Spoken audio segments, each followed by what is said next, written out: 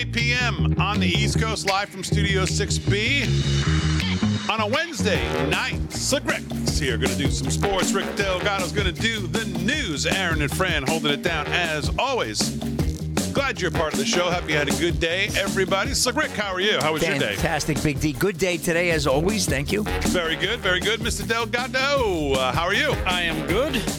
Thank you very much. Had a very interesting afternoon doing some news prep.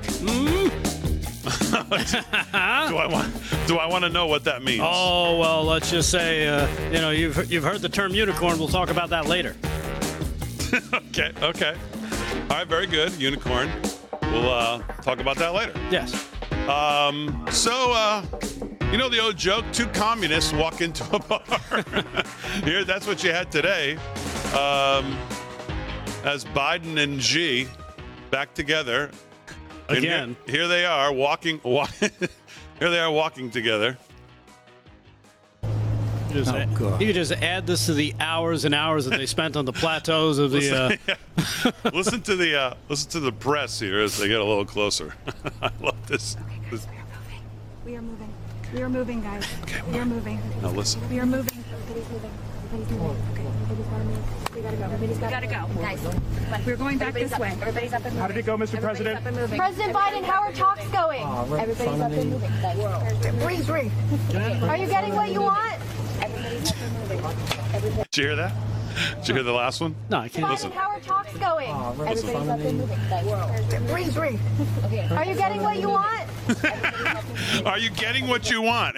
Yeah, sure. How are talks going, Joe? Are you getting what you want? Is that what they said? Let me. Why can't you hear it? I can't hear a damn thing. Oh, you and your ears again. I know this guy. It's unbelievable. Not me. Oh no, it's not. I got an eerie feeling about Delgado. It's the technology. Blame the technology. Sure. Okay. Yes. Yeah, No, it actually could be technology tonight. Oh, okay. That's a good point. We had a big day here at the studio. Are you getting what you want? They say to him. As if that's remotely possible. Remotely possible. How would he be getting what he wants? What do you want? The poo-poo platter? One from column A, one from column B. From the communist dictator. It's hard to tell the two. It's hard to tell them apart which one is the communist dictator. Well, they both are. Are you getting what you want? Let me answer that for you. Well, no, he's not. He's not getting anything but pushed around, I'm sure. Laughed at, I'm sure. Are you getting what you want? Maybe he's relaying a message from Hunter. You know, maybe he's just checking to see if that check was coming through, that money was being sent. Could be. And by the way, we know what he wants. He's told us for years, right? He wants China to be on the rise. They're not bad folks. The idea that they're our competition, remember all this? Yeah. So actually the answer might be yes, he is getting what he wants. And of course, what he wants is to, continue to cave to Xi here while he's in San Francisco. It's amazing how San Francisco looks. Here comes Xi into town, and here's all these Chinese flags on the street, not an American flag to be found. I mean, what are we doing? I mean, it's just unbelievable. Well, but are you getting what you want? They're paying their master. The press. Oh, my God. Who was it that pointed out? I think it was somebody over at the American Spectator pointed out yesterday that Xi and Biden are going to resolve nothing in San Francisco. Nothing. Their relationship. Don't get fooled by the press into thinking that there's something important going on here. But Xi's and Biden's relationship and the country's relationship have done nothing but get worse since this idiot took over. And he's not getting anything. No, he's subservient. If anything, he's subservient. He's he's what you call the I can't use that word. But he's his you know what? Starts with a B. Yeah. It's basically it. I mean, we all know it. I mean, we see it. You can tell. We know what he's got on him. All that money being laundered through the 20 shell companies, you know what's going to happen. It's going to come out eventually. That it's way more than just a few $100,000 here or there. More of this stuff is just going to continue to leak out, and once it does, you're going to see, oh, that's right. That's why China has all our stuff. That's right, because the Clintons started, with the whole transfer of technology way back in the 90s, and just continued that gravy train because hey, it pays well, and they can hide it. So Anyhow, that's my thought on it. Yeah, I mean, it's such a ridiculous question. I don't even know who it was. It doesn't even matter. But the idea that somebody would say, are you getting what you want? When this administration has done nothing but show capitulation. I mean, Gruesome Newsom's over there a month or so ago over in China. Janet Yellen's going over there. Gina Raimondo's over there. They're all, yes, bowing, whatever you want, President Xi. Where's the plateau where you and Joe spend so much time together? Can you take us to see it? The Himalayas. Yes. Take us to that Himalayan resort where you two dined together and hung out in the hot tub, sharing spinning yarns of great things that you've done in your life. That's wonderful. Yeah, and we're supposed to suspect that he's going to come here to American soil. I don't know why he's here, but we have great Chinese food. He's going to come here to San Francisco, and Biden's going to get what he wants. Biden doesn't even have a list of what he wants, other than for them to not release any of the stuff they have on him and his son. That and pudding. You know what this reminds me of, too, when you hear that? You kind of hear, are you getting what you want? It reminds me of Obama. When he whispered to the dude in Russia, let Vladimir know I'll be more flexible after this election. That kind of thing. You know what I mean? Yeah. That's what that reminds me of. Just funny, the press, though. Are you getting what you want, Mr. President? Like, they think everything's so rosy. Yeah, sure. Well, he gave me 2 thumbs up. He gave me 2 thumbs up, Joe did. Did you take him behind the woodshed like you would in high school? treat him like corn pop. Show him what you're made of. Oh boy. So, anyways, I thought that was kind of amusing. Well, the Trump team today in court filed for mistrial, seeking a mistrial in what they call a quote unquote tainted fraud case. Citing the judge's overwhelming bias, Trump argued that the $250 million civil suit against him is tainted by overwhelming bias by the Manhattan judge. They said in this motion, quote, in this case, the evidence of apparent and actual bias is tangible and overwhelming, Trump's lawyer Clifford Roberts and Alina Habba wrote in papers filed in Manhattan Supreme Court on Wednesday morning, just before the 28th day of the trial began today. Quote, such evidence, coupled with an unprecedented departure from standard judicial procedure, has tainted these proceedings, and a mistrial is warranted, the papers continued. Trump claims the trial has been rife with biased rulings, from Justice Arthur Ernagon, and has unfairly included co-judging by the judge's principal law clerk, Allison Greenfield. Among the judge's allegedly skewed rulings cited in this motion is the partial gag order he issued barring Trump from publicly speaking about his court staff. Gag order was put in place during the second day of the trial after Trump posted a photo of Greenfield with Chuck Schumer, basically claimed that Schumer's girlfriend was running the case, which, as we know, is probably exactly right. Yeah. Right? Yeah, I mean he's known Chuck Schumer for a long time. He knows a lot about Chuck Schumer, and he probably has people telling him, "Oh, by the way, that's Chuck's girlfriend," on the side. So you might not want to mention that on TV, there, Donald. Yeah, good luck. Trump was fined. Yeah, right.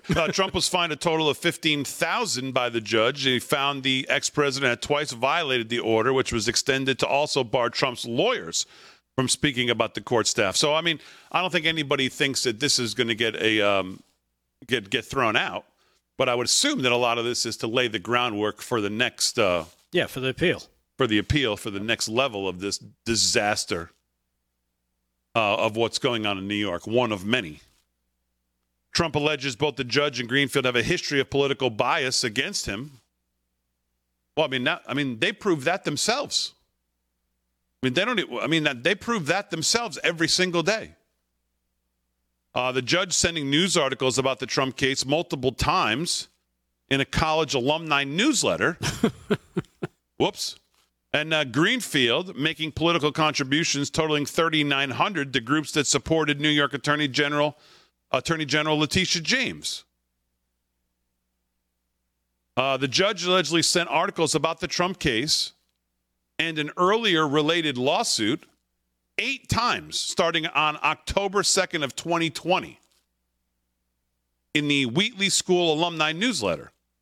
The articles were disparaging parties and counsel, including Eric Trump, President Trump, and Attorney Haba, and covering his own decisions.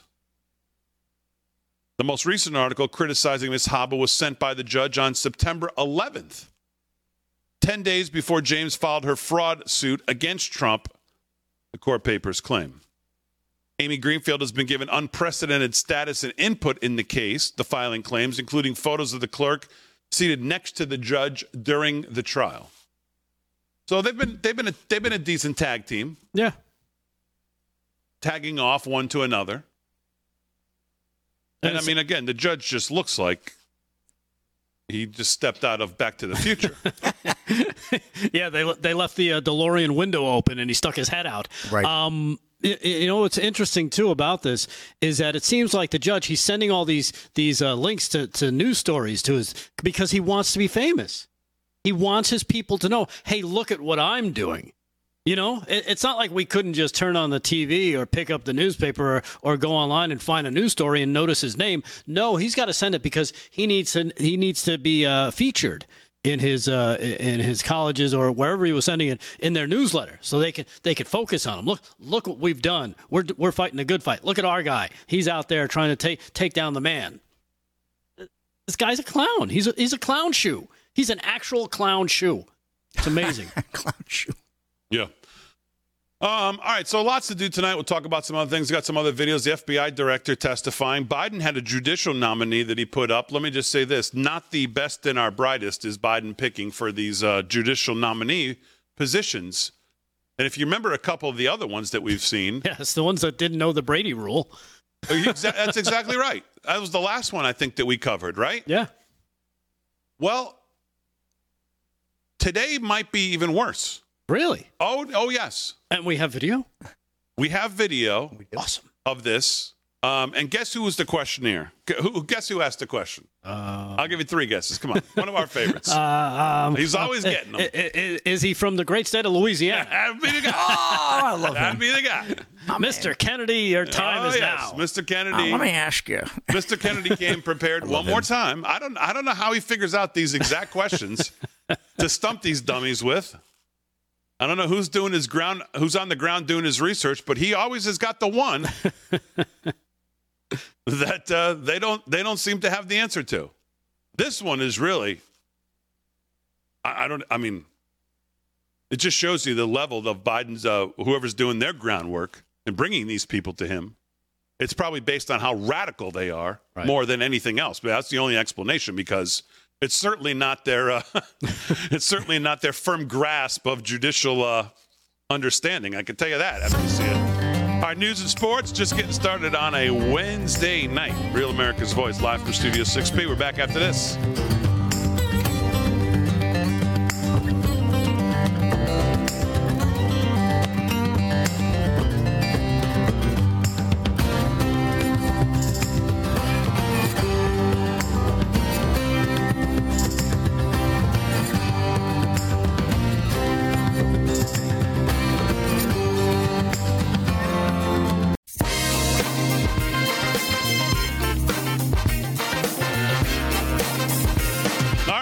Studio 6B on a Wednesday night. Glad you're in. Well, I saw Nikki Haley kind of, I don't know, would you say she doubled down? Yes. Right? I think she's doubled down on this. And now today I saw some clip of her from some show talking about Vivek, who now really looking back did a pretty good job of peeling back any notion that anyone had that Nikki Haley was a serious or a candidate for our time here. He's really helped peel that back by going after the way he opened in that debate. And he's gotten under her skin here in 3 debates. But this one really set her off her rocker, because, I mean, she has not been able to, I mean, this whole social media thing is so asinine, it's beyond description. Yeah, you know, when we heard it last night, I was kind of taken aback, because I'm like, well, that's kind of the dumbest thing I ever heard. And then I heard it a few more times today, and some other people talking about it, and it really does confirm it's the dumbest thing I think I've ever heard. from someone who wants to call themselves a conservative, because that is nothing that we stand. I mean, has she ever heard of privacy at all in anyone's life? I mean, she's the one who's all up in, she got her panties in a bunch when he mentioned her daughter being on TikTok. Meanwhile, she wants to expose every single person in this country as a matter of national security. Remember, they always couch it like they're going to protect you. If we do this, you'll be protected. You can trust us. No, we can't. Elon Musk has even weighed in to that video clip now. Has he? Yeah, he said on Next Today, that's super messed up.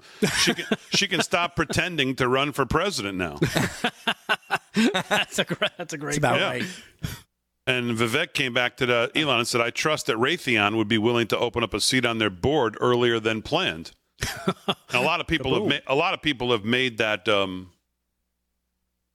she's not really running for president. She's running for exactly something like that when she loses or when she bows out.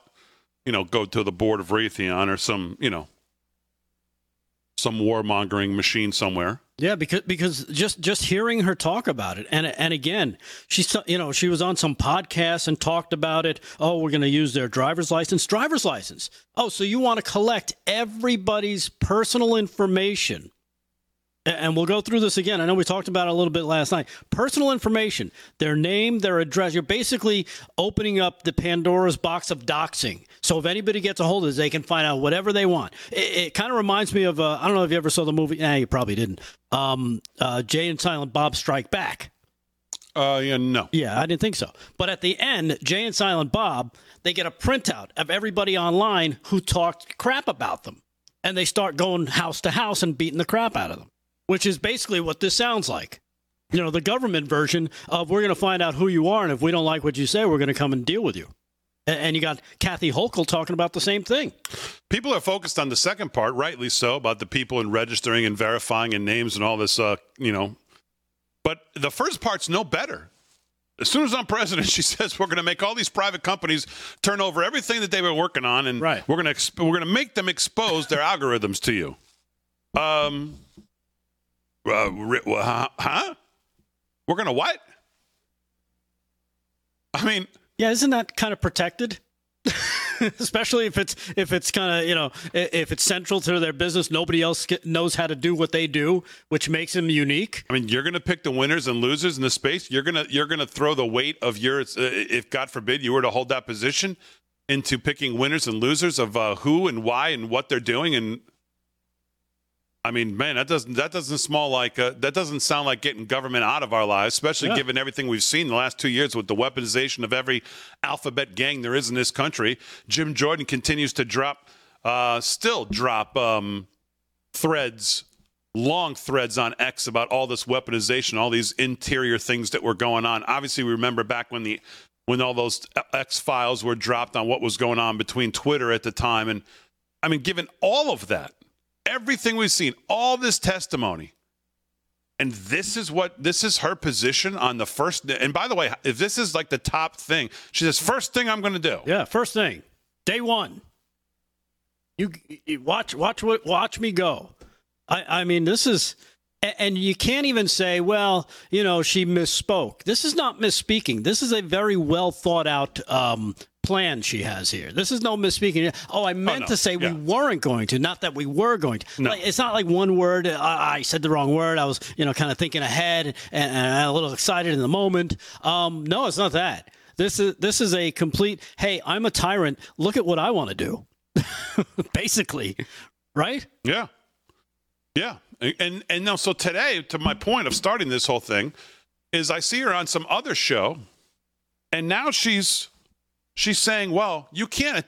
Vivek attacked Kristen Welker and her because they're women. Oh, is that thing now? Now it's a sexist thing. So now she's playing the sexist. You can't attack us because we're women card. Ah, I'm like, boy, this is not going to bang up 2 days for her. Is she sure she's a woman? I know that whole debate still going on where people say they can be a woman. I don't know. That's a good question. Is she claiming that? I've seen some pictures of her with Caitlyn Jenner. All right. Well, there you go. And you never see them two in the same place at the same time. Well, no, I have seen them in the same place, yes. Yes, so. But anyways, just crazy stuff. So, all right, let's do some sports. Sports is brought to you by Mike Lindell and MyPillow. Use our code LFS6B at checkout. It'll save you a great 10 to 60% off most items that Lindell has. Great stuff for the holidays. If you do your shopping there, use our code. Because if you do, send us your receipt, and we will send you free merch for every $100 you spend. You can pick something out from our store at livefromstudio6b.com. Just tell us size, selection, and color, and we'll send it out. Absolutely free. Slick Rick, what's going on? All right, Big D. Well, let's go right to the scoreboard. Let's skip the NBA. We'll go right to the NHL tonight. Why are you going to skip that? Well, there's not a lot of action tonight. No? Flyers over the Hurricanes 2-0 right now. That's at the end of one. We have the Kraken and the Oilers, Ducks, Avalanche, Islanders, Canucks, all coming up out west. Light schedule in the NHL tonight. NCAA men's basketball underway. Here we go. Boston College 46-43 over Richmond. That's in the second. Also in the second, Louisville over Coppin State 47-29. Ohio State leads Merrimack 43-31. And we had a final earlier tonight. Virginia Tech beat Campbell 60-44. NBA, you want to shoot over to there? Well, right now the Celtics 47-36 over the Sixers in Philly. Battle for first place tonight in the Eastern Conference. Knicks right now trail the Hawks by 1 on the road in Atlanta 52-51. The Bucks over the Raptors 47-34. And just underway, Bulls over the Magic 9-8. And, I'll get to a couple of quick stories. Sad news today, and this is just a continuing trend. Former Chiefs wide receiver Devin Wiley, dead at 35. Dylan Gwynn, Breitbart. Ex-NFL wide receiver Devin Wiley died at 35. His family announced on Monday. The family did not disclose the cause of death. We wanted to make this post so people who knew and loved Devin could learn of his passing because we don't have the capacity to reach out to everyone in this hard time. The post read, according to ABC 30 in Fresno, there are no words to express the sadness that comes from losing a brother, dear friend, and an amazing uncle. Devin had so much love and joy to give, always making people laugh and entertaining with his football skills, guitar jams, silly jokes, backflip tricks, on and on. But Wiley, a native of Sacramento, played for Fresno State from 2007 through 2011. Wiley played in 6 NFL games as a rookie with the Chiefs in 2012 and had 6 catches for 53 yards and also 14 kickoffs and punt returns. A little bit more than a cup of coffee, but not a whole lot. However, it's unfortunate to see yet another young athlete has passed away. Hey, I'm not, saying it is, it is an awfully alarming trend, Rick, though, let's be honest. We're seeing a lot of these guys passing away. Athletes in the, prime, 35 is not an old guy. So no. I know another one, Rick, going to fall in line with what you would like to hear. Female pool player forfeits tournament instead of competing against transgender opponents. Yes. This was the first man to call it, and he was right on the money. And I'll have that story in the next sports segment. All right, which we'll do when we get back right after this. 26 past the hour, live from Studio 6B. A little more sports with Slick. And then we'll do news with Rick Delgado when we get back right after this.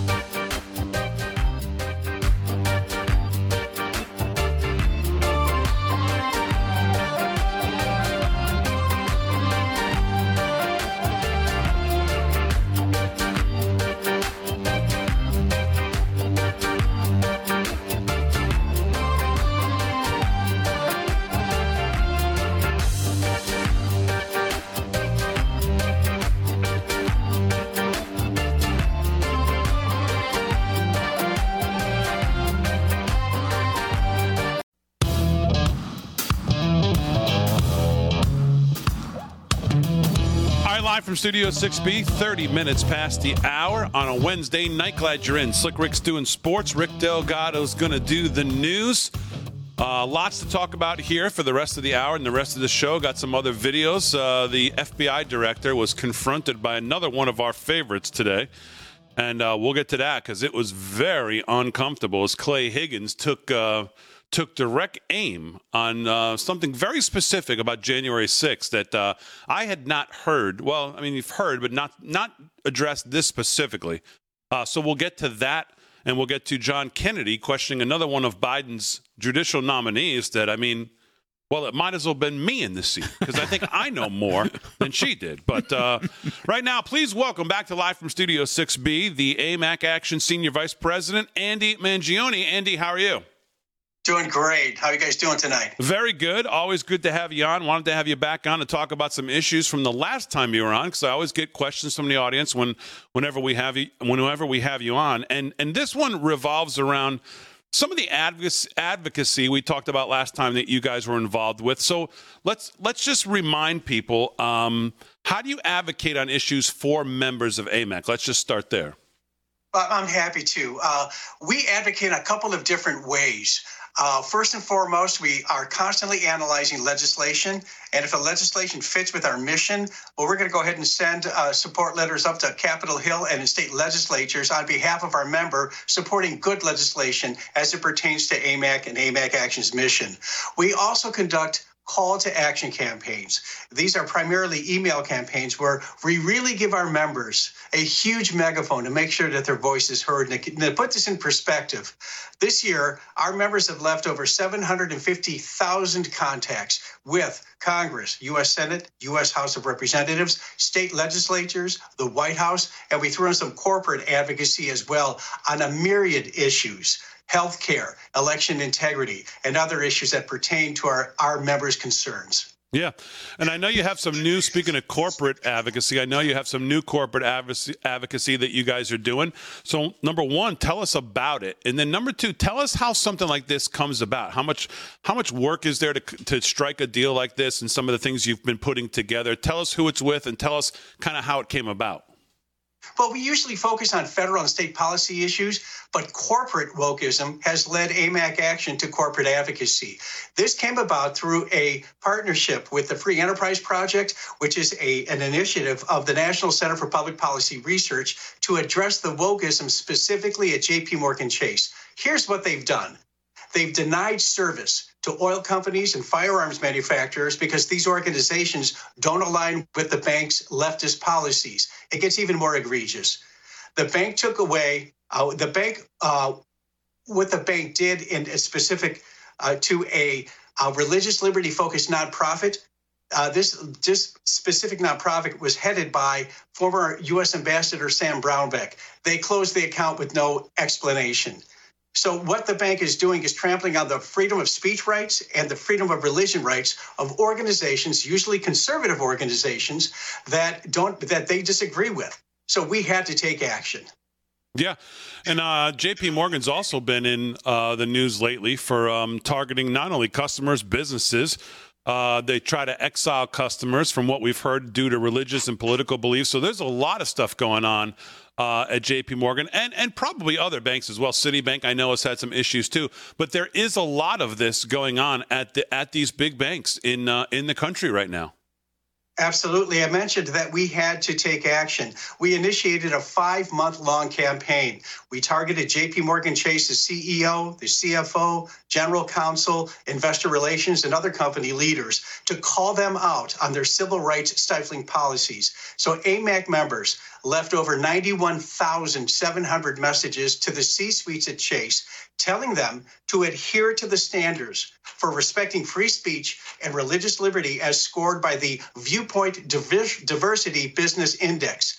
Chase's current workplace score, according to this metric, stands at a measly 9% and has dropped 6 points this year alone. We're calling them out on it. We're telling them, stop attacking your customers. Why don't you, to use a favorite word of the left, why don't you be a little bit more inclusion?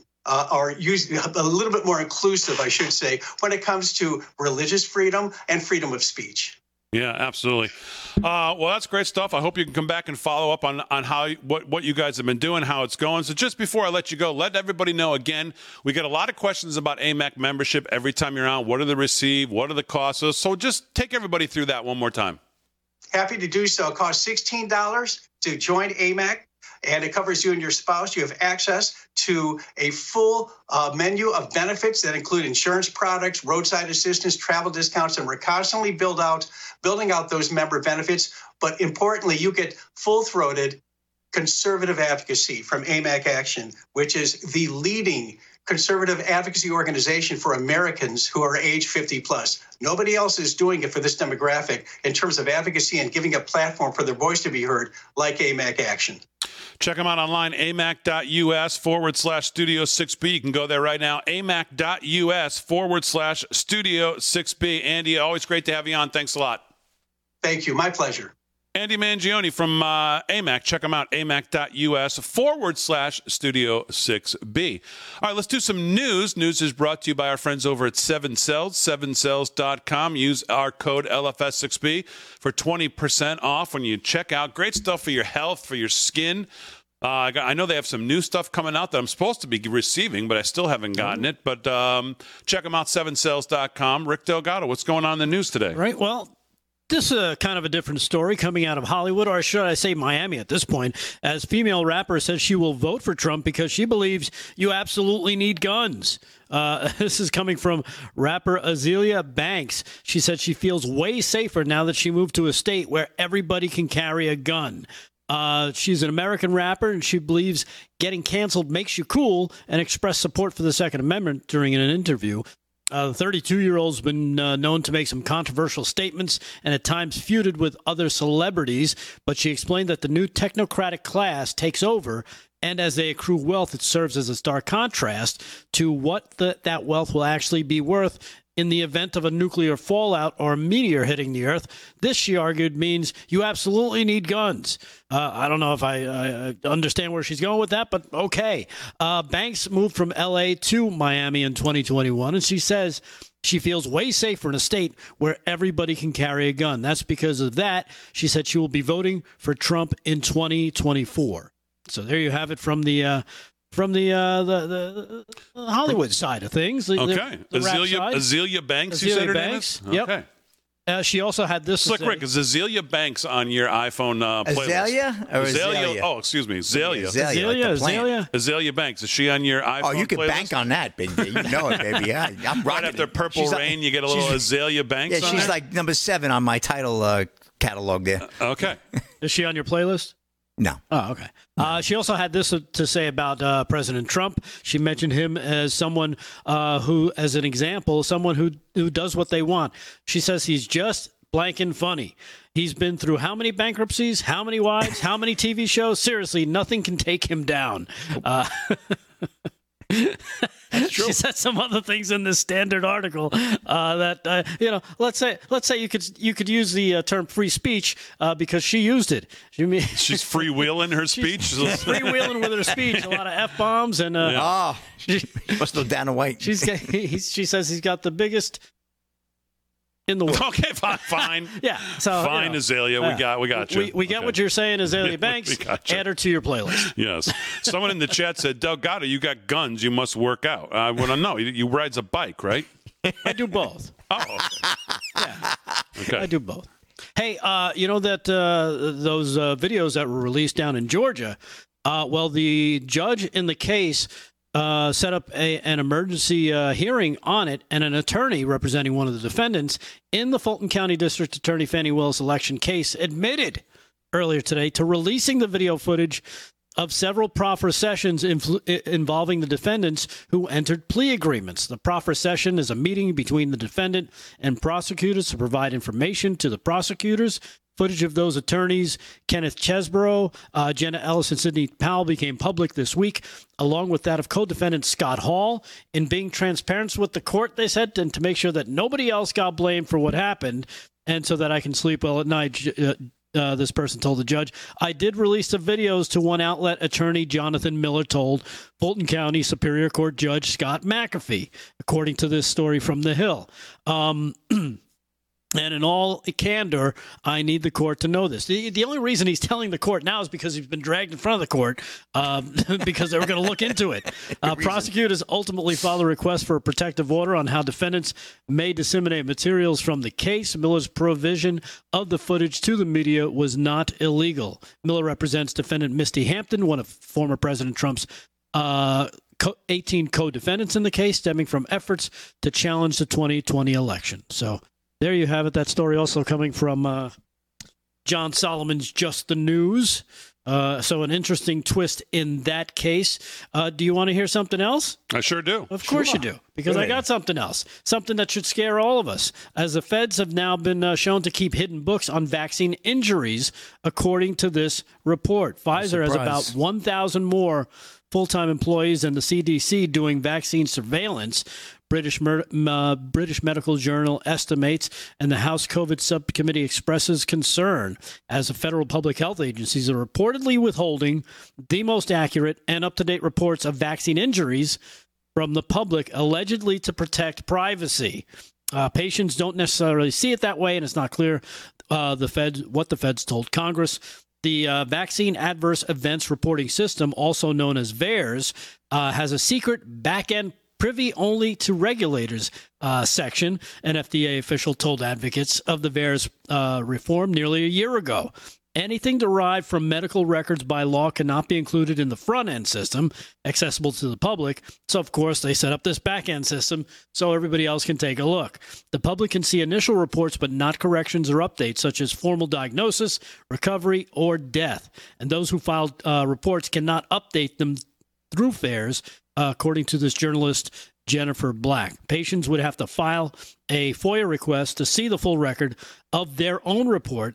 And an FDA spokesperson said, doing the investigation of data integrity issues dealing with Pfizer's COVID-19 vaccine trial article were throttled by Facebook, of course, and the University of Maryland pharmacy professor Peter Doshi is a senior editor there. So a lot more stuff is starting to come out. The Journal also estimated that Pfizer has about 1,000 more full-time employees. The CDC declined to give any staff numbers, just a range of several dozen to hundreds tasked with vaccine surveillance, or on the needs of the Immunization Safety Office, whose last specific figure talked about 70 to 80 workers over a year ago. So the House Oversight Subcommittee on the coronavirus pandemic is committed to investigating this, they say, and a spokesperson told Just the News when asked whether panel members knew of the two-tiered VAERS system and alleged the staffing shortages. So there's a lot of hokey pokey going on, basically. Yeah. Well, we're starting to find it out. Yeah, there has been since the day this all started. Oh, yeah. All right, more sports and news coming up. President Biden's press conference, which I heard was a doozy. And a federal judge, well, somebody who wants to be a federal judge. Not sure how that's going to work out. We'll get to that video.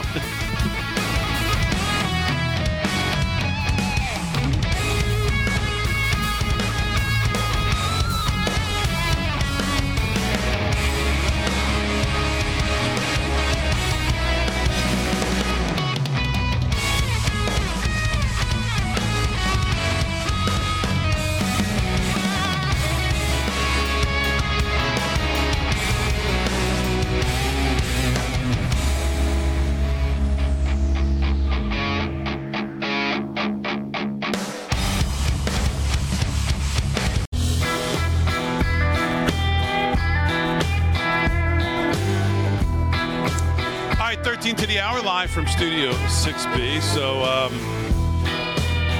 I got so many good things to show you. I don't even know which one to do first. Clay Higgins or, no, let's do this one. So Sarah Hill is a district judge, and Biden has put her up as a nominee. This is a quick one, but it's worth it. And Senator Kennedy was questioning her today, and this is the moment that everybody is, talking about. The difference between a stay order and an injunction. The difference between a stay order and an injunction. Now, like she's a district judge right now. Right, she's already on the bench. She's already in trouble. You can see her face. Yeah, she's on the bench.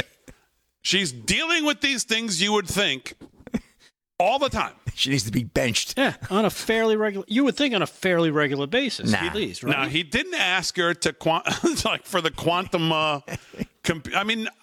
Let's hear it again. The difference between a stay order and an injunction.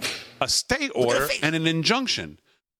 Now, how many times do judges deal with either one of those? You would think almost all the time. Right. Oh. Well, here's her answer. Stay order and an injunction. A stay order would prohibit So an injunction would restrain the parties from taking action. When? A stay order, I'm not sure that I actually can give you the... Okay. That. Are The you difference kidding? Uh-huh. You're kidding me. No, I'm not. I just played the clip for you. She sounds like she's in 6th grade.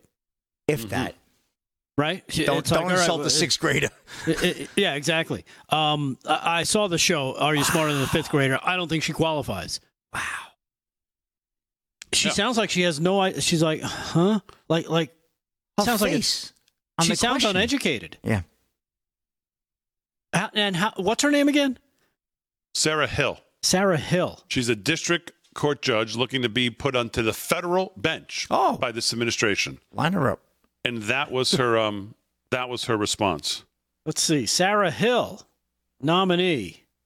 Let's see what what her career looks like, shall we? Former Cherokee Nation AG. Oh, there you go. All right, so we got a lead as to where this is headed. Yeah, well, I mean, just I don't know, not our best and brightest being put up for these federal judge positions. If you can't answer that question, I mean, I'm trying to compare it to another situation or another like another job that somebody would do and get asked like a question. That would be like I don't even know how to compare that to. I mean, that's like basic. Like judging 101, wouldn't that be like knowing these kind of the difference between these terms? You would think. I guess not if you're a liberal judge. I don't think it falls into your purview of what you need to know. Let's see. Her career from 2004 to 2015, she served as Deputy Attorney General for the Cherokee Nation. Let's see. 2015, she was appointed to the Cherokee Nation's first Secretary of Natural Resources. How about brain resource? Got any of those? Let's see. She was succeeded, blah, blah, blah. She was nominated to district court in October of 2023. Yeah, she doesn't seem to have much going. She did get her undergrad from Northeastern State.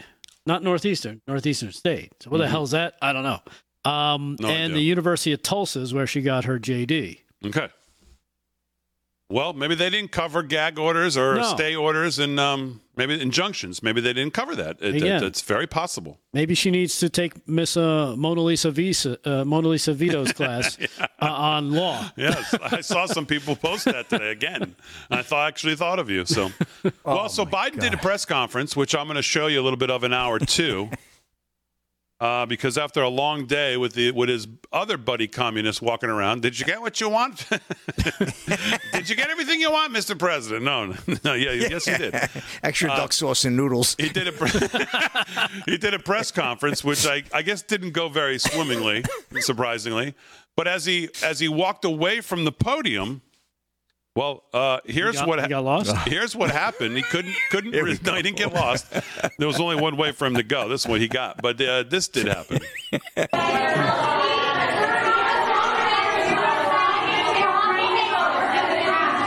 Who can hold the loudest?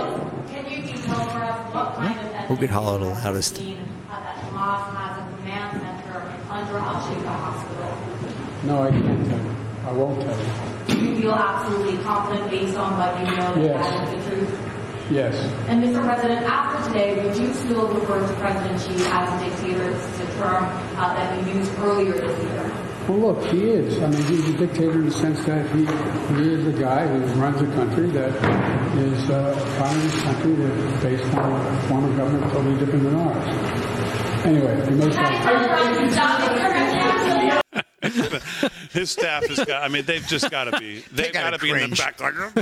They've just got to be pulling their hair out with this guy. Oh, That's great. After a whole day, you think he's a dictator? They cannot get him off that stage fast enough. They cannot. Of course, he's a dictator. Of course, he's a dictator. Well, he's running a communist country. What's wrong with that? Yeah, it sounds like an idea. The staff has just got to be. Oh my God. Oh, man. And we just tie a chain to him, and when we yank it, he's got no choice but to come as quickly as we want. Oh, mercy. So, all right, let's do some sports. Sports is brought to you by Mike Lindell and MyPillow. Slick Rick, what's going on? All right, well, here we go. Female boxer refuses to fight trans opponent in Canadian championship match. Warner Todd Houston of Breitbart. Preeminent theme here. A female boxer in Quebec withdrew from a provincial boxing championship last month after being told without notice that she would have to fight a male-born transgender opponent. Boxer Dr. Katia Bissonnette of Saguenay refused to step into the ring with transgender opponent Maya Walmsley during the 2023 Provincial Golden Glove Championship, which took place October 27th to the 29th, according to Redux. The event, hosted in Victoriaville, Quebec, by the Quebec Federation and the KO96 Boxing Club, was held to give novice fighters a shot at qualifying for the Canadian Championship in December. But when Bissonnette was told of her match, she says she was unaware that she was to face a male fighter until an hour before fight time. I came down from my hotel room to head towards the room where all boxers were warming up. My coach suddenly took me aside and told me he received information by text message, which he had then validated, that my opponent was not a woman by birth. We did not have any other additional information, Bissonnette told Redux. She added that Walmsley was new to the area, having only moved to Canada from Australia 2 years ago and had not been seen in the boxing community until that day. Walmsley would have boxed a man in Australia, Bissonnette explains in Quebec. On his file, it is mentioned that he had 0 fights as a woman. Because Bissonnette withdrew from the match and no other opponent stepped in to replace her, Walmsley was announced the winner by default. After she refused to fight him, Walmsley, who has a recent history of political activism at a local university, began issuing threats about outing him and insisting that it will have grave consequences for the sport. I mean, could you imagine this transgender couldn't just gracefully bow out? So good for that young lady. Yeah, and then, definitely. And that theme continues in another story. I'm going to go right into it. Female pool player forfeits tournament instead of competing against transgender opponent. This is Paul Boy of Breitbart. A female pool player recently forfeited the tournament upon realizing she would be facing off with a transgender opponent, a man who identifies as a woman. Lynn Pinches made it all the way to the finals of the English Pool Association's 2023 Champion of Champions Ladies on Sunday and opted to forfeit in the protest of competing against a transgender named Harriet Haynes, probably formerly known as Harry. A video of the moment shows that Pinches and Haynes vied to see who would break. Noted that the New York Post, Pinches, who won and shook hands with Haynes, but then walked toward the tournament official and apparently declared a forfeit. You know what, Rick? They're saying, no, I've had it. Enough of this bananarism. And that's good to see. I like reading those stories because I'm glad to see athletes stepping up and saying enough. Yeah. It's got to stop. All right, live from Studio 6B. Quick hour 1, hour 2 coming up. More news, sports, all when we get back right after this.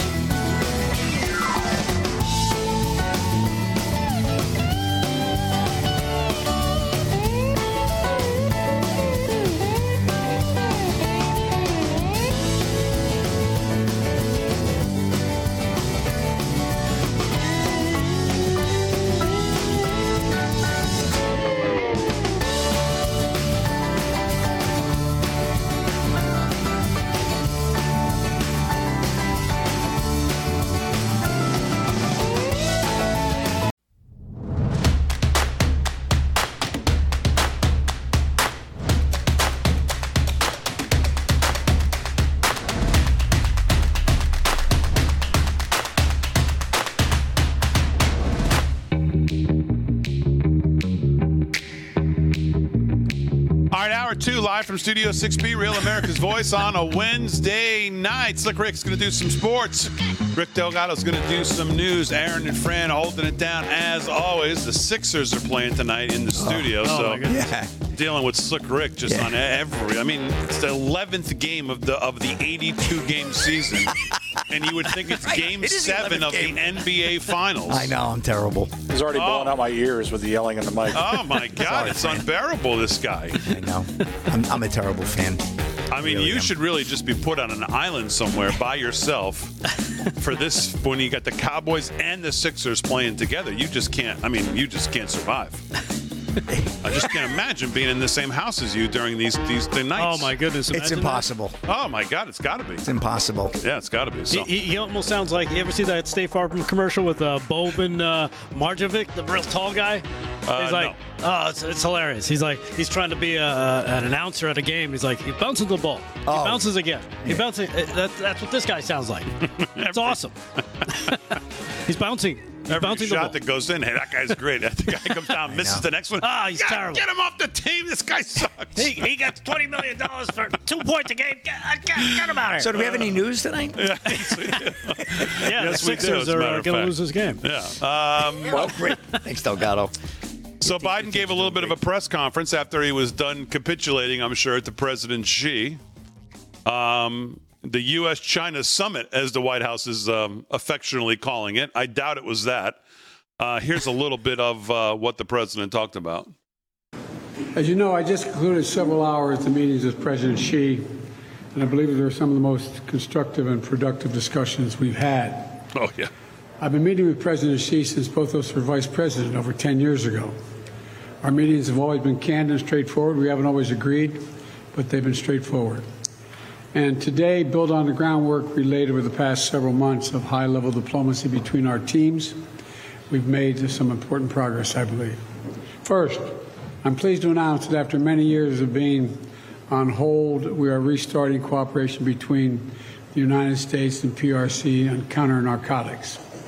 In 2019, you may remember, China took action to greatly reduce the amount of fentanyl shipped directly from China to the United States.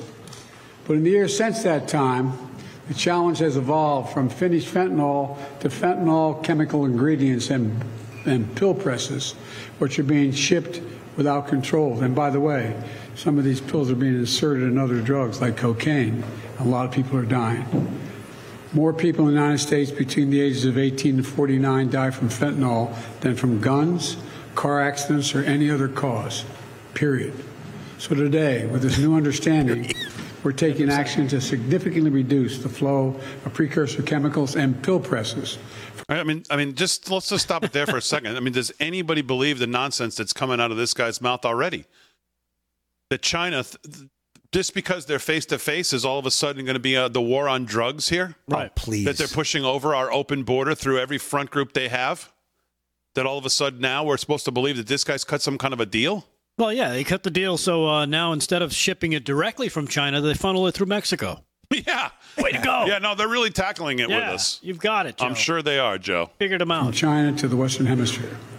It's going to save lives, and I appreciate President Xi's commitment on this issue. Rock solid. President Xi and I tasked our teams to maintain a policy and law enforcement coordination going forward to make sure it works.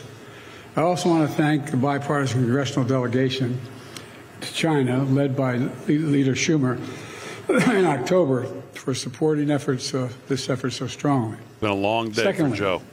And this is critically important, we're reassuming military-to-military contacts, direct contacts. As a lot of you press know who follow this, that's been cut off, and it's been very worrisome. That's how accidents happen, misunderstandings. So we're back to direct, open, clear, direct communications on a direct basis. I mean, it's so easy, right, folks? When you listen to Joe talk about his relationship here with China, it's just so easy. No, Gordon Chang, he's just been he's been worried. It's way over the top. He has nothing to worry about here. We've just, because before today and Joe, we all should have been worried because that's how accidents happen. But now today, all of a sudden, no problems. We're all worried, nothing to see here. Yeah. This is like, I just need a few moments with him every couple years. 1, 2, 3, bamity boom, bop. Put us on the Himalayan heights there, and we're good. Everything's good. Nothing to worry about anymore. Either side can cause real trouble with a country like China or any other major country, and so I think we're made real progress there as well. And thirdly, we're going to get our experts together to discuss risk and safety issues associated with artificial intelligence. Oh, yeah. As many of you who travel with me around the world, almost everywhere I go, every major leader wants to talk about the impact of artificial intelligence. They don't want to talk to you. These are tangible steps in the right direction to determine what's useful and what's not useful, what's dangerous and what's acceptable. Moreover, there are evidence of cases that I've made all along. The United States will continue to compete vigorously with the PRC, but will manage that competition responsibly so it doesn't veer into conflict or accidental conflict. And where it's possible, where our interests coincide, we're going to work together like we did on fentanyl. That's what the world expects of us. The rest of the world expects, not just in people in China and the United States, but the rest of the world expects that of us. And that's what the United States is going to be doing. Today, President Xi and I also exchanged views on a range of regional and global issues, including Russia's refusal and brutal war to stop the war and brutal war of aggression against Ukraine and conflict in Gaza. And as I always do, I raised areas where the United States has concerns about the PRC's actions, including detained and exit banned U.S. citizens, human rights, and coercive activities in the South China Sea. We discussed all three of those things. I gave them names of individuals that we think are being held, and hopefully we can get them released. If you explain those three things the way you just explained it, then she has no idea what you guys were talking about. Because what the none hell of us are have you talking about. Exactly. Well, no agreement on that. No agreement on that. I also stressed the importance of peace and stability in the Taiwan Straits. It's clear that we object to Beijing's non-market economic practices and disadvantage American businesses and workers, and that will continue. Okay, somebody wrote that for him. He has no idea what that means. He has no idea what that is. In practice, what that means, he has no clue. That's just words on a teleprompter. There's no way that he addressed that face-to-face with him because he doesn't even know what that is. Continue to address them, and I named what I thought a number of those were. I welcome the positive steps we've taken today, and it's important for the world to see that we're implementing the approach in the best traditions of American diplomacy. Sign language ladies, like, we're talking to our competitors, and the key, and just talking, just blunt with one another, so there's no misunderstanding, as a key element to maintaining global stability and delivering for the American people. And in the months ahead, we're going to continue to preserve and pursue high-level diplomacy of the PRC in both directions. Keep the lines of communication open, including between President Xi and me.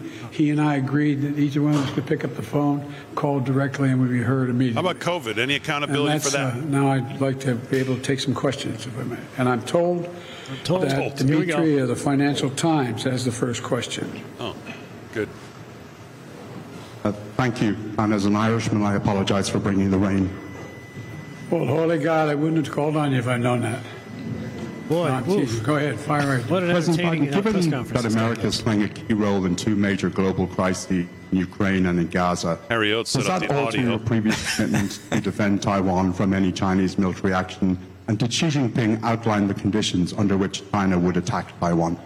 Look, I reiterate what I've said since I've become president, what every previous president of late has said, that we maintain the agreement that there is a one China policy, and that I'm not going to change that. That's not going to change.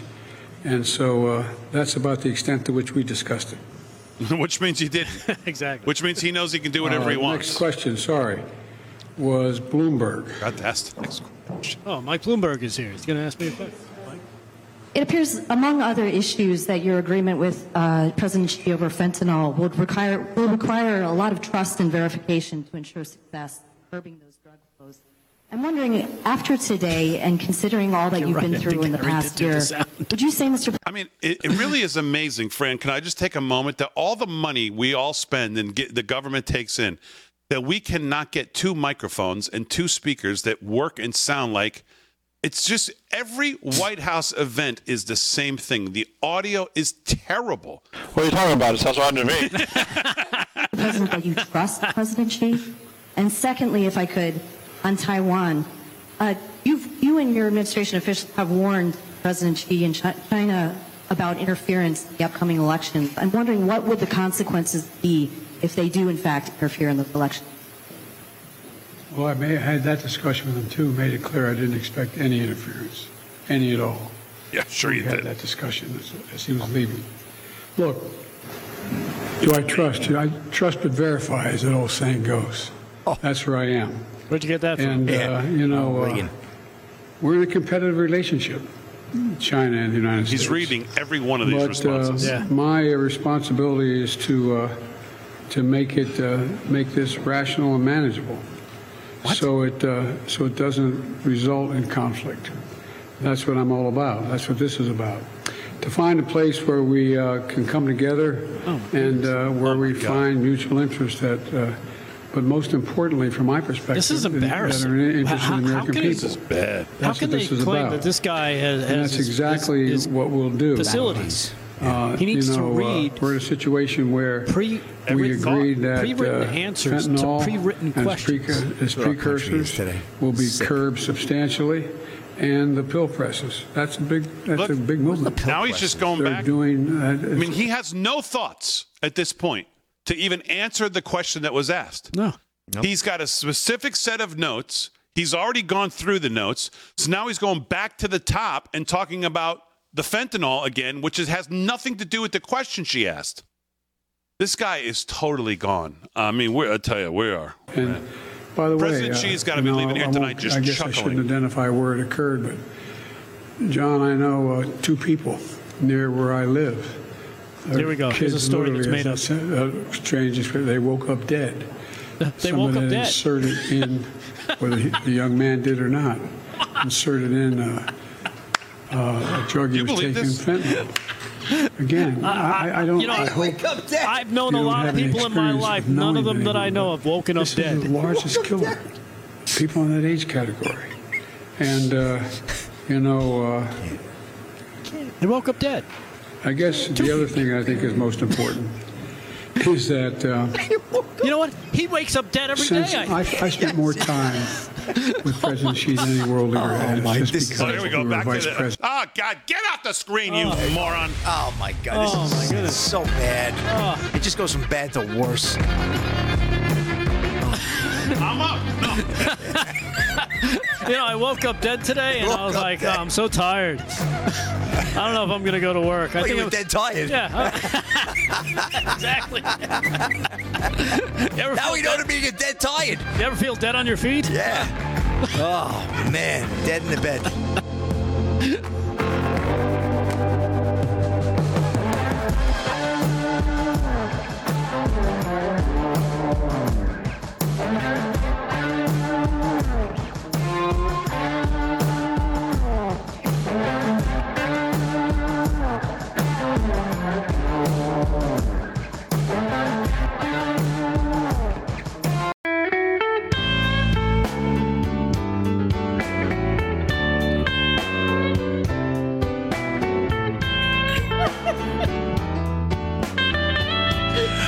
Talk to you about Birch Gold. This has been one heck of a commercial break. We'll get back to that. Well, we're up against another government shutdown later this month, and our wise leaders deal with it how they always do, which of course is more spending, while lawmakers are high-fiving. Your savings got woke up dead. I just don't know what to say. I just don't. They woke up dead. I don't know. Well, your money's going to wake up dead if you don't invest in gold. Oh, my God.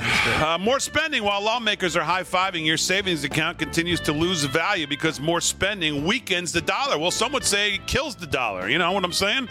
End the cycle. Diversify into gold with the help of our friends from Birch Gold. And listen, when you open a gold IRA, for every $10,000 you spend by December 22nd, Birch Gold will send you a free gold bar. Just text America to 989898. Claim your eligibility before Black Friday. Birch Gold can help you convert an existing IRA or 401k into a gold IRA for no money out of pocket, and you still get to keep the free gold bars. Don't let your savings become a victim of the further devaluation of the dollar.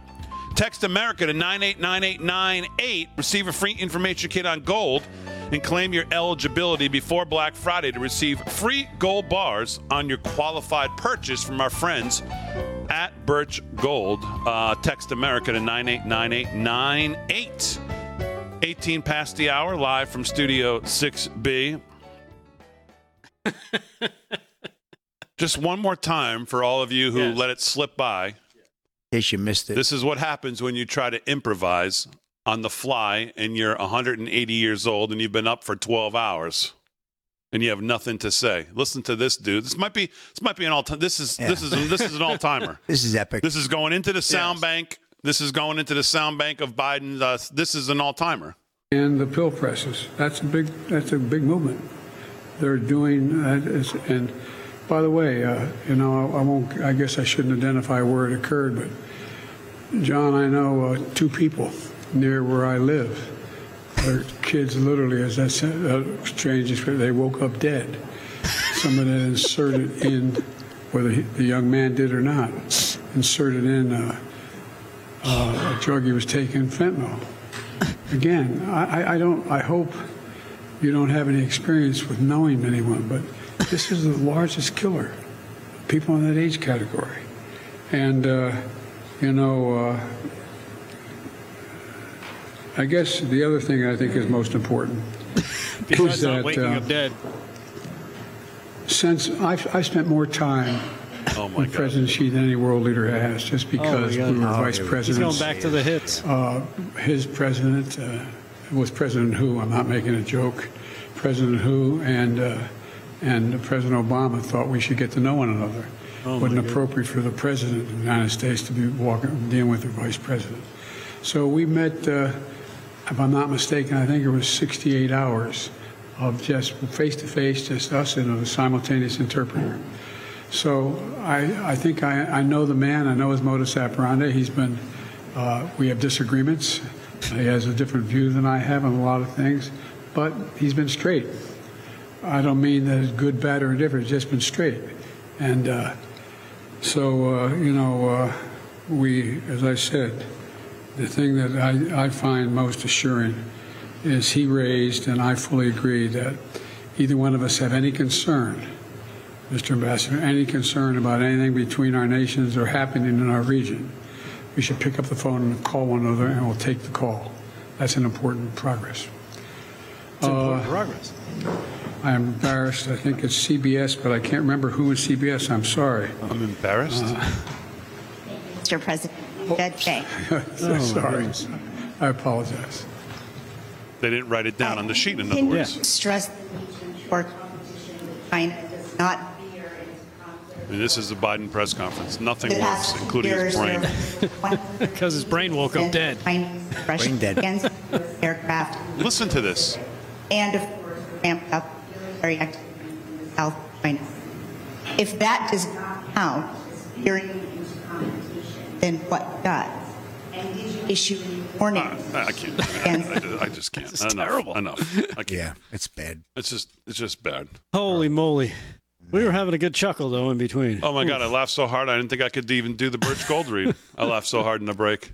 Yeah. All right, let's do some sports. Sports is brought to you by Mike Lindell and MyPillow. Use our code LFS6B at checkout. It'll save you 10 to 60% off all the great stuff as you do your holiday shopping. Slick Rick, what's going on? Somewhere in there's a sad story, Big D, but man, that was just unbelievable. Man, it's so embarrassing. It is. It's so embarrassing. It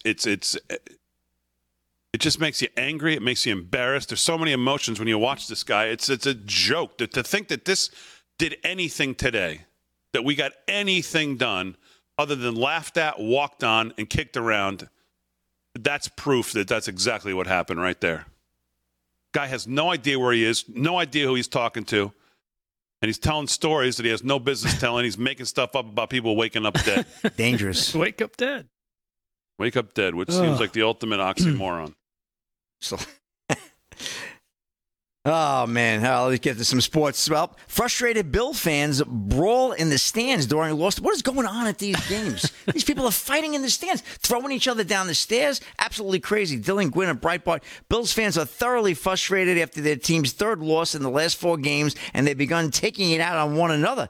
In this particular instance, several Bills fans seem to take issue with a fan in a Josh Allen jersey. I had issue with that guy, Josh Allen, the other night. At least 2 fans made a move on the fan wearing a number 17, and to his credit, the fan stood his ground and dished out some punishing blows. At one point during the scrum, a fan in a Thurman Thomas jersey, talk about a holdover, tried to get involved and found himself tumbling down the stairs. It's unknown what precipitated the fisticuffs, but then again, we really know how these NFL stadium fights start. All we know is the Bills are not happy, very happy this year, and their fans are evidently unhappy about it. Denver defeated Buffalo 24-22, 5-5 now on the season, on the outside looking in at a playoff spot. Here's one, Big D. South Africa, deadly deadly giant cobra invades golf course. This is Paul Boy of Breitbart. A golf course in South Africa had a bit of a pest problem this week when a giant cobra invaded the fairway, adopting an aggressive posture. Video of the incident wherein the Cape Cobra, one of Africa's deadliest snakes, could be seen slithering across the grass in an upright position.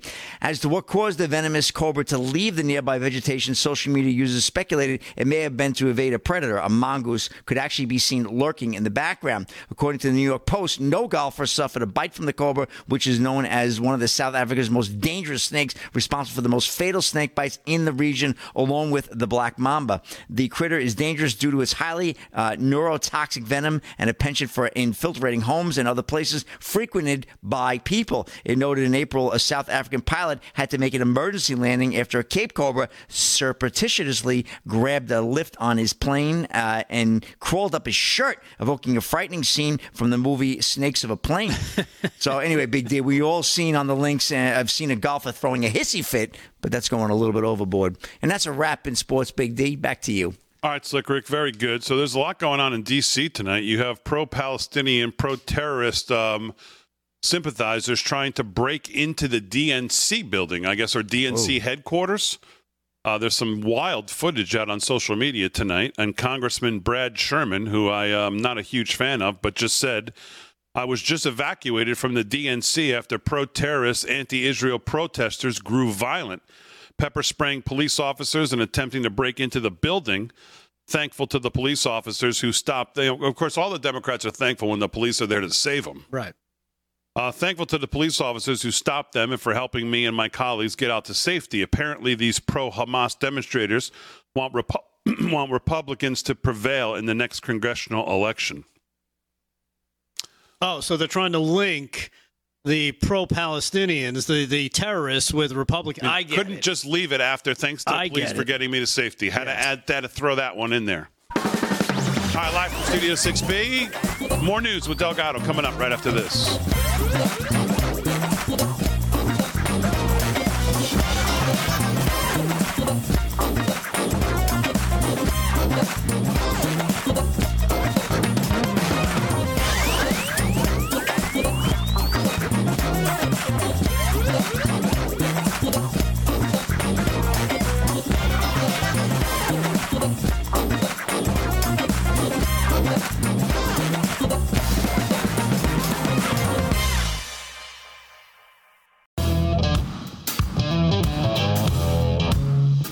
All right, 30 minutes past the hour. Live from Studio 6B on a Wednesday. We'll get to Representative Clay Higgins with the FBI director. We'll get to that testimony today if we have time here in the last half hour of the show. Some other things to get to if we have time. Chip Roy, fed up with the fake Republican Party being fake-controlled opposition on the CR. If we have time, we'll get to that. Did you see Rashida Tlaib? Member of a secret Facebook group. Did you see this? Oh, she's going to get exposed by Nikki Haley now. Can't be secrets. Rashida Tlaib, member of a secret Facebook group where Hamas terrorists are glorified. And raise your hand if you're shocked by this. Oh, nobody. No. Oh, exactly. So, all right, let's do some news. And here with the news is Rick Delgado. News is brought to you by our friends over at 7 Cells, 7cells.com. Check them out, SEVENCELLS, 7cells.com. Use our code LFS6B at checkout. It'll save you 20% off at checkout. So what's going on, Delgado? All right. Well, this is a story that I teased a little bit earlier, and it's a continuation of a story we talked about yesterday as well. We always knew that the Paul Pelosi break-in story was just plain weird, with none of it seeming to make sense. But now, according to several outlets and sources, this story has just gotten that much weirder. That's because, according to the New York Post, in court testimony, the Paul Pelosi hammer attacker planned to wear an inflatable unicorn costume to break into the house. Are you, man? Planned to wear inflatable unicorn costume to break into home? Yes. See, and I made sure to include the headline because I knew you wouldn't believe it. I like that. I guess a little someone initiative there to give Aaron the headline. I like that. I guess someone was horny. David DePape planned to wear an inflatable uniform costume in his tussle with Pelosi and broke into the home to speak to Nancy Pelosi about Russian involvement, because nothing says you're serious about talking about Russians and being in a unicorn outfit. About the 2016 election, he testified in court on Tuesday.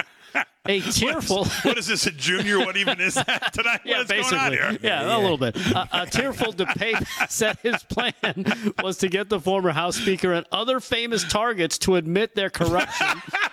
Another one. What? To admit their corruption and eventually get President Joe Biden to pardon the group. And wait a second. Delgado. Wait a second. What? Aaron, is this... do I have to go to the Post and find this, or is this a Photoshop deal from Delgado here? I don't know what you're talking. That's not your face. Set up these four pictures. It's real. I swear. Okay. And things revealed in testimony haven't been made less odd by the recent revelation of what Paul's attacker reportedly chose to bring with him that night when he went to Pelosi's house. This, according to San Francisco Police Acting Lieutenant O'Connor. Remember when I said he brought the... This is my favorite, by the way. Now we're talking. I think this was taken just before the police came in. I just can't. Remember when I said he brought an inflatable unicorn costume?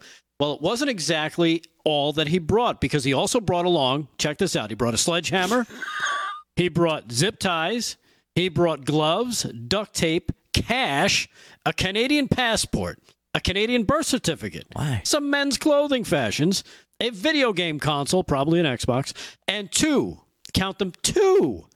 not one, but two inflatable multicolor unicorn costumes. That's because, well, in this game, I guess you have to get ridden first for this to be fun, right?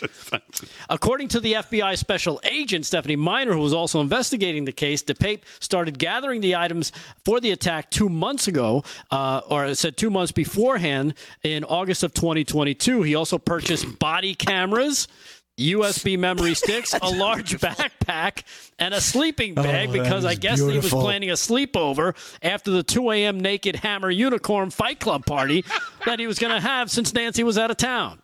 That's when she revealed, the FBI agent, that the FBI also found the two inflatable unicorn costumes and a box of crayons, but she didn't explain the purpose of those crayons. Of course, everyone knows that you used to use those crayons to say, "Show me Paul on the unicorn where the horn goes." DePape faces life in prison if convicted on these federal charges of attempting kidnapping of a federal official, and DePape is also facing another attempted murder charge in a separate state case he has pled not guilty to and is awaiting a trial date for that. So if this case couldn't get any weirder, Unicorn Gate. Oh, my God. Pin the tail on Pelosi. I'm at the New York Post right now. I just, this can't be real. This is a real story. This is a what even is. This because you didn't do a what even is that. You and Aaron put this together. No, this is a real story. You can also check out the Mercury News has a great article on this as well, because I took some from there as well. Okay. I believe you. I haven't found it yet, but I'm going to keep looking while you do more news. I'll send you the link if you'd like. You got any other news? What follows that, I'm wondering. I have no idea. Well, I'm not waking up dead, I'll tell Prince you that. Albert in a can. You got any of those? Believe me, it's a real story. Oh, my God, here it is. He found it. See? Here it is. It's crazy. Here it is. You found it. Paul Pelosi hammer attacker planned to wear inflatable unicorn costume to break into the home. This is actually in the New York Post. Yes. Now, why are their pictures different than yours? Because they don't have as good of pictures as I do. I got some really good ones. Okay. Okay. Hey, going back to a story we were talking about yesterday as well, the Secret Service has reportedly found DNA. Nick 387 says, "Wake up, Dad, get your horny unicorn costume, lick the world, and fall on a banana in the and fall or a banana in the tailpipe." Yeah. Yep, it's about right. You know what I'm saying? Yeah, we got it, Joe. Jumping back to a story that we also talked about yesterday, one that I had a theory on, Cocaine Gate, whatever you want to call it. Secret Service now is admitting that, well, they found DNA on the White House cocaine baggie. What? Yes, the Secret Service reportedly found DNA from the cocaine baggie discovered in the White House on July 2nd after the agency said it was unable to identify who smuggled the drug into one of the most secure buildings in the entire world. This is from Breitbart. The reported DNA raises questions about if Americans were told the truth when the Secret Service alleged no fingerprints or DNA turned up on the baggie found in the lobby of the White House. According to a FOIA request filed by Fox News' Jesse Waters, of all people, an envelope with 3 tubes of DNA, which Waters says came from the baggie, is in the possession of the Secret Service. Waters said the FOIA request shows the DNA tubes are in a vault for preservation. I don't know. Maybe that's is that the Secret Service's way of saying we've got a get out of jail free card in the future if we need it? I don't know. Secret Service has responded over the White House cocaine investigation. It says we now know that they've been lying to us. This is coming from Jesse Waters. Lying to us about everything after telling us they didn't find any DNA and destroying a bag of coke. The documents tell us there were 3 tubes of DNA that they didn't destroy. The mystery surrounding the so-called Coke Gate raises more questions, highlighting the changing location of where the Secret Service located the substance. Remember, initially the substance was found in the White House library, reported by the New York Times July the 4th. Reuters moved it to a cubbyhole near the Situation Room on July the 5th, and then the Associated Press reported the baggie found in the lobby area on July the 13th. And, of course, the photos emerging yesterday coincide with the latest spin, or should I say cover-up, of the cocaine gate at the White House. All right, let's quickly get to some of Clay Higgins with the FBI director today before we run out of time. Here's a little bit of that. Director Wray. Last year, you might recall, sir, our exchange regarding the FBI's involvement on January 6th and prior. I'm happy to jog your memory to quote, according to the record, I asked you, did you have confidential human sources dressed as Trump supporters positioned inside the Capitol on January 6th prior to the doors being opened? You responded, I quote, again, I have to be very careful of what I say. To which I said, it should be a no. Can you not tell the American people no? We did not have confidential human sources dressed as Trump supporters positioned inside the Capitol on January 6th. A year has passed.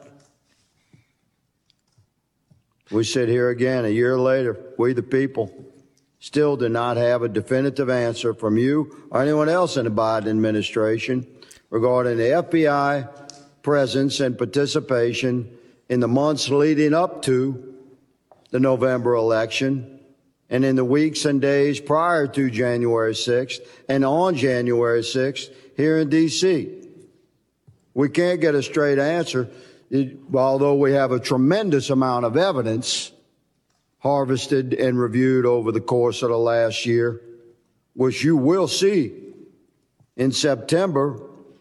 Stephen D'Artano, formerly in charge of the FBI's field office in Washington, D.C., testified to the House Judiciary Committee that he was aware the FBI informants would attend the Stop the Steal rally thrown on January 6th. You confirmed that the FBI had confidential human sources at the Stop the Steal rally on January 6th here in D.C., sir? Congressman, as we've discussed before, I'm not going to get into where we have or have not used confidential human sources. But what I can tell you, on. You asked for a definitive We'll move answer. on. It's my time. You said no, you're not going to answer. That's cool. We're watching. Mr. Chairman, may I answer the question? Your moment will come. This is my time. Earlier this year, an FBI informant who is reported to have, quote, his quote, under oath, marched to the U.S. Capitol with fellow Proud Boys members on January 6th, close quote. He said he was communicating with his FBI handler while people were entering the U.S. Capitol. Can you confirm that the FBI had that sort of engagement with your own agents embedded into the crowd on January 6th?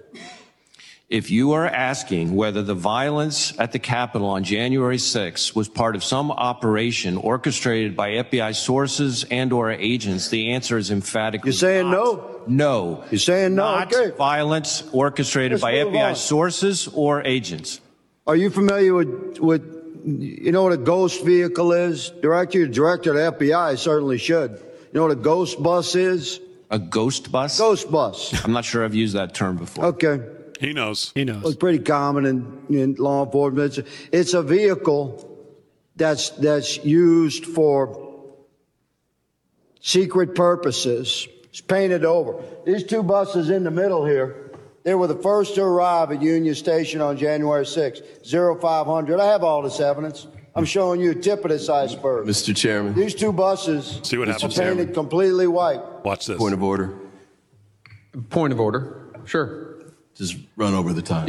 I understand, but you'll recall that Ms. Jackson Lee's been allowed to go 2 minutes before. I've been very fair in letting people finish their questioning throughout my tenure as chairman, and I'll continue to be fair on that regard. But I will make a note to the members, if you could stay as close within your time as possible. We have a lot of people that want to ask these gentlemen questions.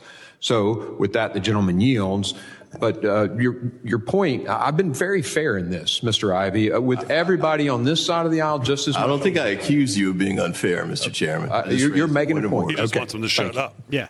I now recognize Mr. May I Gray. close this statement, Mr. No, Chairman? I think your time is expired, Mr. I note that other members across the aisle have been granted time, and I object to my question being closed.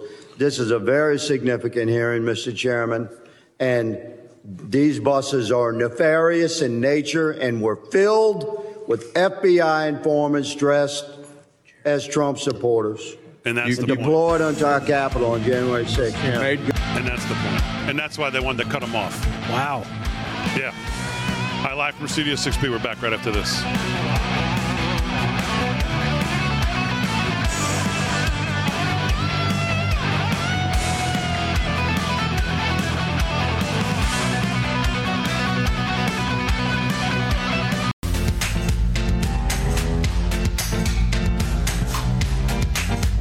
From Studio 6B, 13 to the hour. Do some more sports news before we wrap it up. Boy, that's an interesting exchange, though, with Clay Higgins, huh? Oh, yeah. I guess it went on from there. I didn't see the whole clip, but I guess it kind of got testy in there because the Democrats, they knew they had to protect their guy over at the FBI because this was getting a little too uncomfortable. Well, the thing American people were seeing some things that maybe they hadn't seen before. And weren't supposed to see. And what was really telling was when he made the comment that I've got all this other evidence. This is just the tip of the iceberg, he said. So, you know what? I hope it is, that they don't say, oh, it's just the tip of the iceberg, and then we don't see anything else. I hope he's got more receipts to bring to this party because I think we deserve to see it. Yeah. All right, let's do some more sports and news before we wrap it up on a Wednesday. Let's do sports. Sports is brought to you by Mike Lindell and MyPillow. If you shop at MyPillow, for the holidays, not only will you get a great savings with our code, but if you send us your confirmation email that you used our code and send it to us, we see it.